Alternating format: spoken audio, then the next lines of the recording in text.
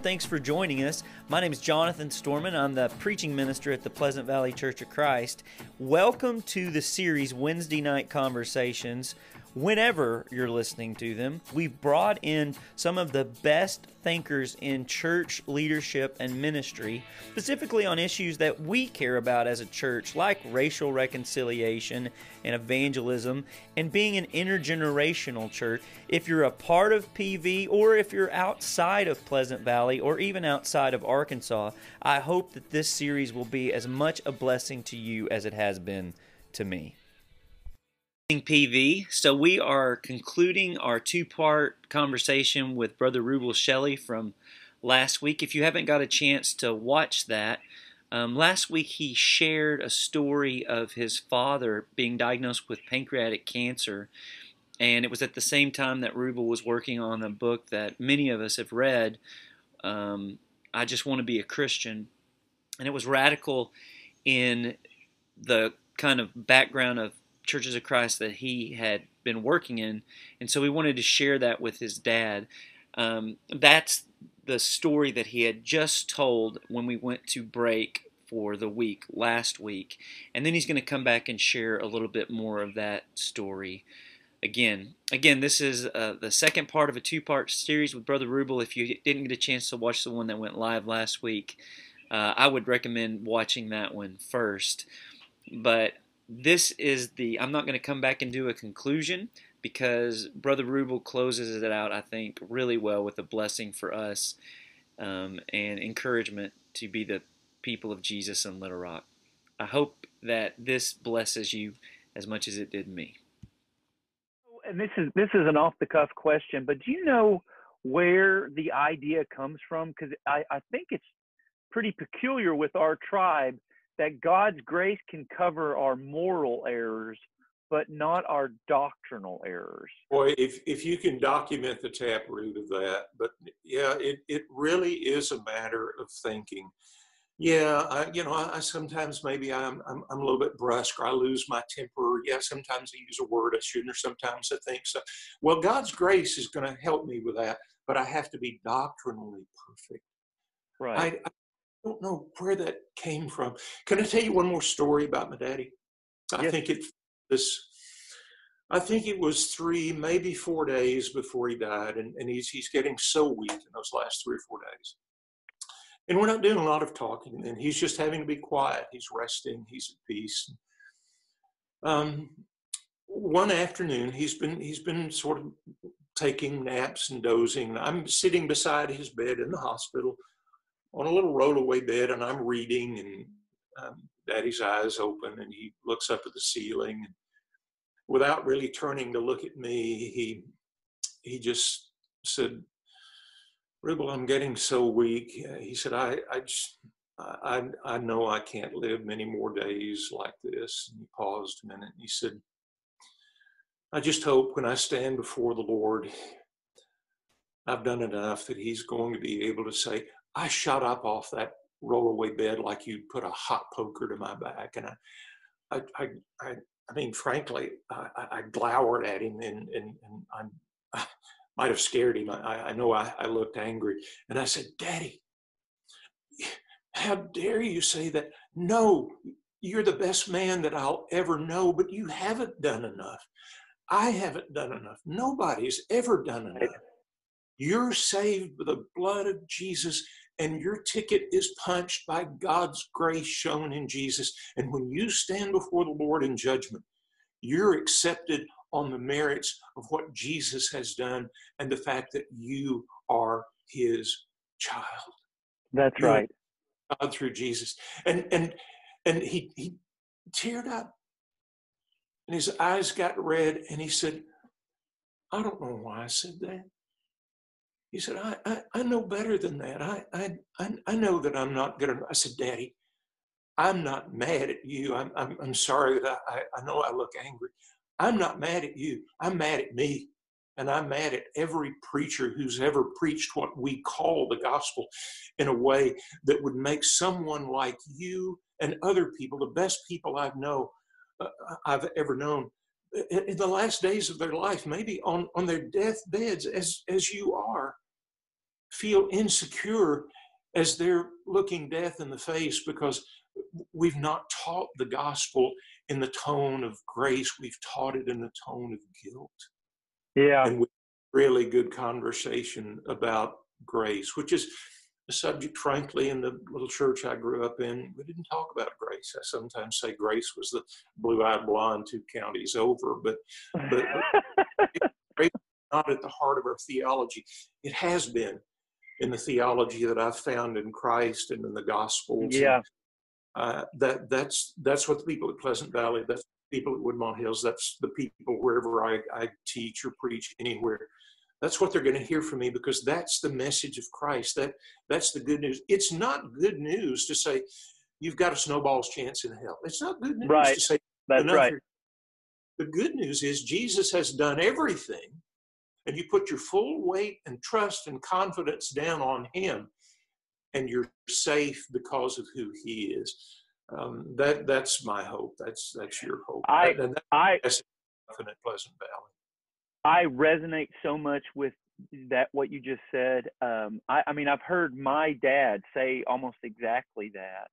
And one of the things I've heard senior saints at PV say that, and it makes me mad at, people like me, because we preach that kind of message to grow our church for ego purposes.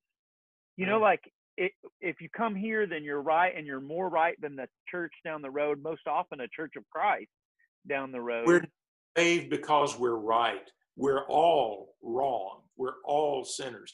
We're saved because God has graciously reached to us through Christ and cleansed by his blood. And that's the good news. I mean, that's the gospel.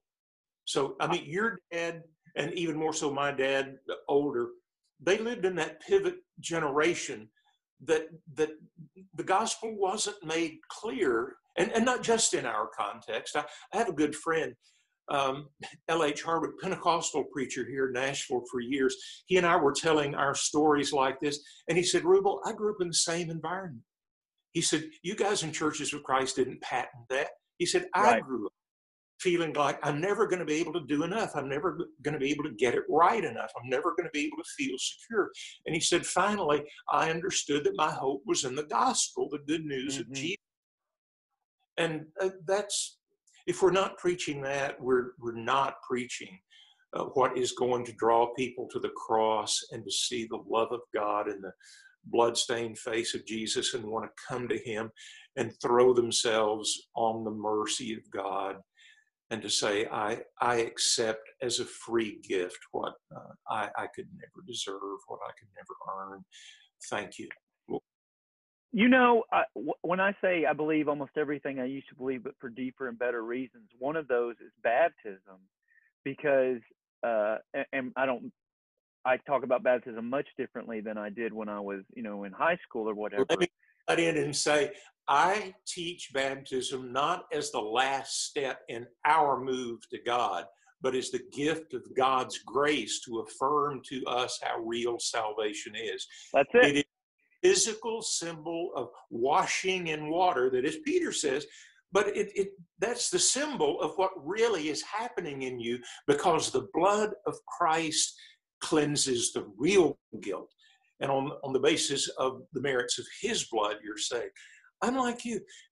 I don't minimize baptism. I teach baptism with an emphasis and an importance and a sweetness now, not as that if you don't do it and get it right and say the right words over it, it might not work. Baptism is not magic. Baptism is confession and claim against the death of Jesus, and in the death and burial and resurrection as we enact it, we're born from above, the water and the Spirit. It's a gift of grace. It's not a good work we do to earn it. That's right. So that's even that. Like, how did we get? There's a senior saint at PV that everybody would know, named Randy Hughes, and he said recently publicly, he said, when we got into the baptism argument about if you're not baptized for the right reasons in the right place, we lost the argument about Jesus. He seemed to think that was when. Yeah. I actually had a preacher here in Nashville tell me that if you were not baptized, in a Church of Christ at the hands of a Church of Christ preacher, you could not possibly be a child of God. I mean, we were at lunch, and I didn't lose my lunch, but I don't think I could eat any more of it. I mean, that's not gospel. That's sectarianism. It's bigotry. It's arrogance. The gospel is to be received in humility, and the good news is, yes, baptism is important. Yes, baptism is necessary to faith, but it's because faith in the death, burial, and resurrection of Christ has me confessing it. And that's all I'm baptism. And acting it out, yeah. Yeah, under the symbol. It's like, well, communion is the same thing. It's the death, burial, and resurrection of Christ. It's the body and the blood. Yeah. It's not, well, if you do it with enough containers and the right people passing it and the right kind of prayer. No. The power of the communion is you are participating in, that's Paul's language, you're participating anew, you're renewing the covenant in the bread and the wine. When you come here, you are being reminded of God's grace to you. Communion is not a human performance, it's a divine gift. Baptism is not a human step, it's a divine gift of grace. You don't even do anything. Somebody does something to you. You're past. Yeah. The Jewish washings in the Old Testament, they were self-administered. I have to go passive. Yeah. And Jonathan, if you were to baptize me, you could kill me if you wanted to, because I for you. But it symbolizes the trust we have in the cross, in yielding myself over to being put under the water, which is life-threatening, but knowing I'll be raised up. I'm trusting that because of Jesus, yes, I'm dead to an old life. One day I'll die to this mortal frame, but I will be raised up to new life, and I'll be raised up to the new heaven and the new earth. Not because I figured it out and am doing everything in my life correctly, but because this is God's promise to me. And by faith, I've accepted that. Faith is the heart of this relationship. Trust is the heart of this relationship, because it all depends on God. And all the world faith is to say, God, I believe you, but you don't believe it if you don't walk the talk. Talking the talk's one thing, but you walk the talk here when your faith becomes even obedient and submissive. I'll never be submissive enough. I'll never be obedient enough. I'll never get my theology or my spiritual life perfect. But that's not the basis of my salvation. The basis of my salvation is the promise of God that what Jesus has done is sufficient, more than sufficient. Right. To all of our Have sin. you heard the Martin? Oh, I'm sorry. No. Have you heard the Martin Luther quote that the first thing a Christian needs to do in the morning is wake up, wash their face, and remember their baptism? No, but I like it. Yeah, because the baptism is God's promise to you. I mean, it's the water is it's a sacramental reminder of. It's a gift of grace. It's not like some people, and I think they would have gotten this impression because we were teaching it with such ferocity. Baptism is not what we do to be accepted. Baptism is God's gift of grace to us, in which He enfolds, accepts, affirms to us. That's that right. The blood is sufficient even for us. Brother Rubel, one of the things, and I came by this honest, my parents are evangelistic. I love watching people who are on the margins of life, people who have addictions, and, not just that's outside. I know it's also in church as well, but I love watching people come to faith. And so I've always been very passionate about evangelism. But one of the things that I realized, PV, we really want to make evangelism a big deal. But mostly, be Christ's people. Yeah, but go ahead. Yeah. So I feel like one of the things that is happening right now is that we feel guilty about not doing evangelism. And what I would like to do is almost what your original Tulsa workshop talk was, is I feel like I keep evangelizing our people so that they'll know it's really good news. Because you don't have to tell people to share a funny joke. You don't have to tell people to share about a movie that they found beautiful and brilliant, or a novel that they were just enraptured by. And I feel like one of the symptoms of churches that the gospel hasn't quite taken root in the good news that it is that evangelism is not just a natural overflow of people's life. One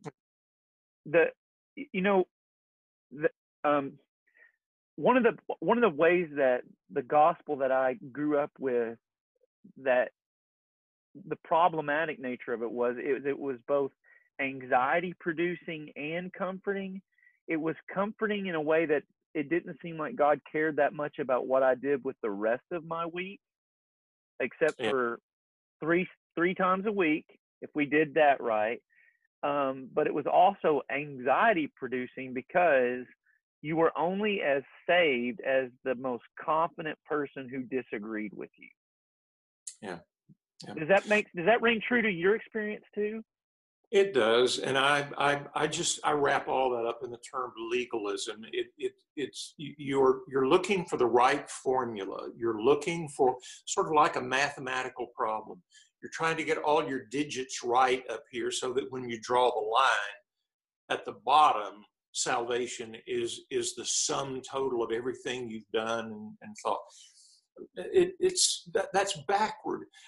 Look at the way God dealt with Israel. The people who were enslaved in Egypt were not delivered the 10 Commandments and told, now when you get these things worked out in your lives, boys, I will rescue you. That's right. Yeah. He sends a deliverer, Moses, that is going to be a type of Jesus to us, and he leads them out, and he rescues them, he saves them from their slavery, and then gives them the 10 Commandments to say, now guys, here's what it would look like for you to live the covenant. Now can we get on with that now that I've claimed you for myself? The good news of the gospel is God is reaching to us to claim us by what Jesus has done. And it's not, if you work out enough that you can do everything right, have it figured out, he might accept you. He will accept you, and now then he'll be patient with you as you grow. Or go back to Mark 8 and the two-touch parable, which, by the way, clearly in Mark is the disciples have a fuzzy inside. Right. And he's trying to sharpen it up. That's why I call it an acted parable. That's the way God wants to deal with all of us. He will accept us by his grace, and then he will work with us as we grow into some degree of maturity. And we won't be fully mature until at the appearance of Christ, the final redemption of the planet, cosmos, and us by grace. It is of grace, and we accept that through our faith, which has us being as obedient as we know to be as any given moment. Doing all that we know to do. And yet some of the things we do are incorrect. Some of the understandings are wrong. But God's not dealing with us based on how we are doing, but on what Christ has done. Now, That's right. I find not just comfort, I find joy in that. And the preaching that I grew up with, to sort of piggyback another point that I heard you making, was we had to preach, how terrible hell was, and you better run to God to flee hell. Most people know they're in a living sort of hell because of the mess their lives are in. And you talked about addiction. I've worked a lot. In fact, was on the phone last night with a family, working with them about a child who's having some really serious problems. Most people know their lives are a mess and they need something. So I don't need to preach guilt and shame. I need to preach Jesus as the hope for deliverance and forgiveness and hope for the future. And that's good news. And people can respond to that and say, I know what a mess I am. Is there any hope that I could ever be rescued? That's the good news. So since I've been at PV, in closing, I really appreciate you taking so much time with me this morning, Brother Rubel. But since I've been glad to do it. since I came back to Little Rock, I have had my mind changed by these people as well. There's some things that I had kind of forgotten, like how much reverence matters. That Jesus is not my boyfriend. There is a sense in which reverence is a really important thing. I get to preach to people who really care a lot about honoring God, and they also take care of each other. Like Yeah. The boundary markers in our healthiest churches were not so much, and part of it is the sectarian time we went through. There's some good stuff that came out of that. Like we didn't get into the religious right and moral majority, because we've got problems, but we don't have the same problems as some other American evangelical Christians who are our brothers and sisters, but we just have a different culture. But one of the things I love about PV is, if as we focus on Jesus and we say those boundary markers, while we may still do some of those are not at the center of the gospel. One of the things I would say Jesus does is he gives a new boundary marker to a bunch of Jews who are used to circumcision, being whatever group, that he gives a boundary marker of, by this the world will know you are my disciples, if you love one another. And they do a really good job with that. 35 passage, I've got that one in my mind too. I don't always live up to it, but that's the boundary marker. We're supposed to be the alternative community to the world. The world is under the rule of the Prince of Darkness. The world is still competing and combative. The church is supposed to be the family of God. And hey, family, our brothers and sisters are nuisances sometimes, but hey, my big brothers were in my blood family, but we're family. And in any given moment of need, I'm there for him. He's there for me. We've got to live this community, family, loving the Father enough that we love each other and realize that there's more room at the Father's table than maybe we saw. And folks outside and we're such a small tribe, and we're getting smaller. God's heart is not just focused on our little tribe. Thank God. He does love us, and he has borne with us through all of these twists and turns and restoration history. But he's bearing with other people too. And the gospel, the light of the gospel is piercing the darkness in other people's lives through other preachers than you and me, and other churches than you and I know best. God's bigger than our little focus will allow us sometimes to see.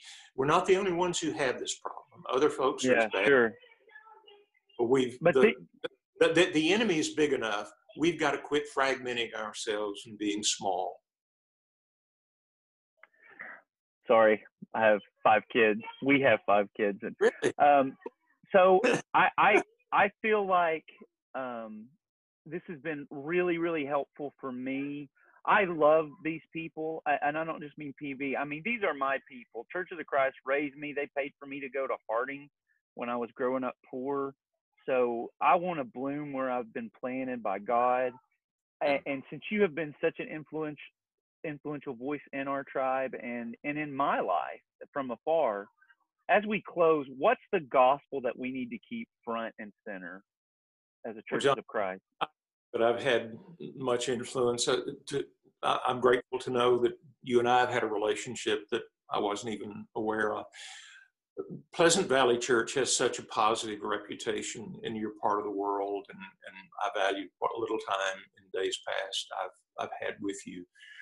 You are known, in my opinion, from what I've known of you in the past, as a place that is a loving, warm church. Whatever it is out of the past that we share, out of the 50s, 60s, whatever, that's made us narrow, let's expand our vision to have our eyes a little bit wider, to see God acting in places where we didn't take him. Jesus has permission to go places that I didn't take him, to act in the life of somebody I didn't teach and they didn't hear it from us.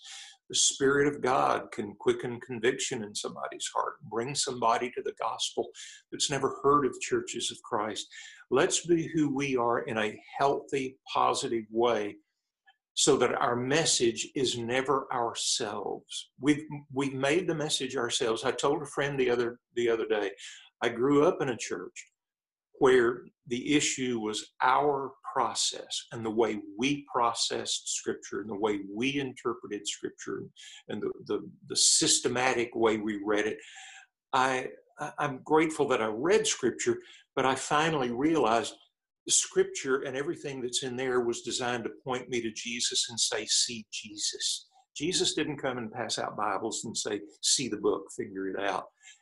The sermons and the preaching and the letters, see Jesus and follow him. And if Pleasant Valley is doing that, affirming everybody else who's doing that in good faith, you are living the gospel. That soft evangelism, I call it. It's living the faith, showing people light in the dark places, that gives you the opportunity then to share the gospel of what Jesus wants you to do is a living faith, to come to him, to affirm him, to accept the gift that he has given us in salvation. And in that process, I hope you have a long, fruitful ministry there, Jonathan, and I hope that church affirms and embraces the gospel, so that whether, whoever's been there in the past, somebody plants and others have watered, and God will get the increase. You guys work together in that Little Rock, Arkansas environment to be lights and to hold up Jesus, not yourself. Hold up Right. Jesus, gospel, as the hope that the world needs in this confused global pandemic, social injustice, dark time that we are living through. Gospel's our only hope. That's it. That is a wonderful parting word. Brother Rubel, thank you so much for your time. And as soon as this pandemic is over, I want to have you come preach at PV in person. I'll do all I can to work it in. Thanks, guys. God bless you, Pleasant Valley. Thanks for letting me meet you tonight.